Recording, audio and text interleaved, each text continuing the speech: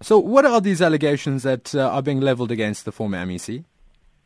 Well, there was an asset forfeiture application against a company called the Baoki Consortium, which won a health information system. It was a 1.4 billion rand contract. This contract was actually cancelled by the person who took over from Mr. Hlongwa, Ms. Kodani Mashlangu, when she became MEC for Health. She cancelled this 1.4 billion rand contract. They sued in court for breach of contract, and so they have a claim, because they were paid some money, for about 1.2 billion rand. So the NPA, National Prosecuting Authority, went to court to confiscate this claim because it's an asset. They said that this claim, this asset of the Baoki Consortium, was a result of alleged fraud and corruption, and under the Asset Forfeiture Act, they wanted to take over this claim from the Baoki Consortium. And I think the bombshell news from these court documents is that the Baoki Consortium said they're not going to oppose this asset forfeiture because they couldn't contradict the claims that were made concerning one of their members. There's an Austrian citizen called Mr. Heinz Smidek, who's a leading member of the Baoki Consortium, and according to the allegations by the National Prosecuting Authority, he had a lot to do with providing what they call gratifications to Mr. Hlongwa so that he could afford to buy the 7.2 million rand house. It sounds complicated, but really what it boils down to is that a leading member of the Baoki Consortium was alleged to have provided essentially bribes to Mr. Hlongwa, and because they couldn't contest these claims, they gave up their claim. So the court has now awarded to the National Prosecuting Authority the claim by Baoki Consortium, and I think this is further evidence against Mr. Hlongwa. What exactly did we think we were buying for a 1.4 billion rand contract? What was the intention, at least? Well, it was a very good intention. You know, our hospitals are falling apart and very inefficient, and we need a proper management information system. You know, patients go to hospitals and files go missing, and it's a terrible thing for patients. That's why we have all these long queues and mistakes happen.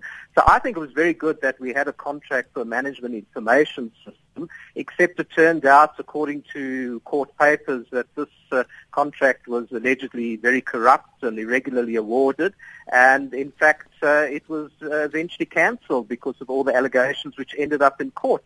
So the upshot of all this is that the Gauteng Health Department hasn't recovered from this period of massive corruption under Mr. Hlongwa when he was MEC for Health, and he's becoming more and more implicated in it, particularly to do with the purchase of his house. Just to inform listeners, he bought a house for 7.2 million rand in Bryanston, and you could ask, how can you afford such a large amount of money? According to the allegations, a leading member of the Baoki Consortium bought his old house for 4.6 million rand. That enabled him to partially pay for the new house. They also allowed him to stay in his old house, 40,000 rand a month, occupational rental for free. In terms of the contract, he should have paid 40,000 rand a month. And then they also paid directly into his bank account 1.5 million rand for furniture, which he took with him. It was supposedly a loan, but he kept the furniture. So according to the court papers, the Baoki Consortium said they were shocked, that's their words, they were shocked at these allegations that they were made. They weren't able to contradict them, and so they've ceded their claim. So I think the evidence is pointing ever more towards Mr. Hlongwa's involvement in this whole sorry mess. And I think the challenge for the Premier of this province is that he must take a decision. Mr. Hlongwa is now the Chief Whip in the Gauteng Provincial Legislature. He's been Chief Whip for more than 5 years. So I think he has a massive cloud hanging over him. The Premier of this province, David Makhura, needs to take action. I think that he should be forced to step down because, the problem with the Gauteng Health Department is nobody's been held accountable for anything. So how do we do that, Jack? Aside from making some noise about this, how does the DA plan to deal with this and perhaps from bringing this new information to light to actually deal with the problem? Well, I'm making it public because I think the public need to know. People don't always know what's in court documents, and fortunately I managed to get a copy of these court documents.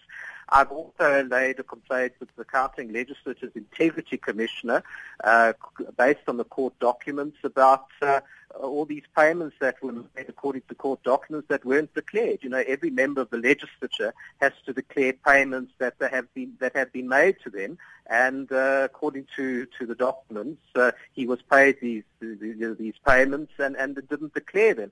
So I hope the Gauteng Legislature's Integrity Commissioner makes a finding based on what I've referred to him. But the ANC, in fact, has their own Integrity Committee, and they referred this matter involving Mr. Hlongwa in July last year. Now, that's 6 months ago, and nothing's come of that. So my challenge to the ANC in Gauteng, if you say you are serious about corruption and about accountability, are you going to continue to allow Mr. Hlongwa to be Chief Whip in the Gauteng Legislature, or are you going to take some action to show that you're displeased with the mounting evidence against him? He does need to have his day in court.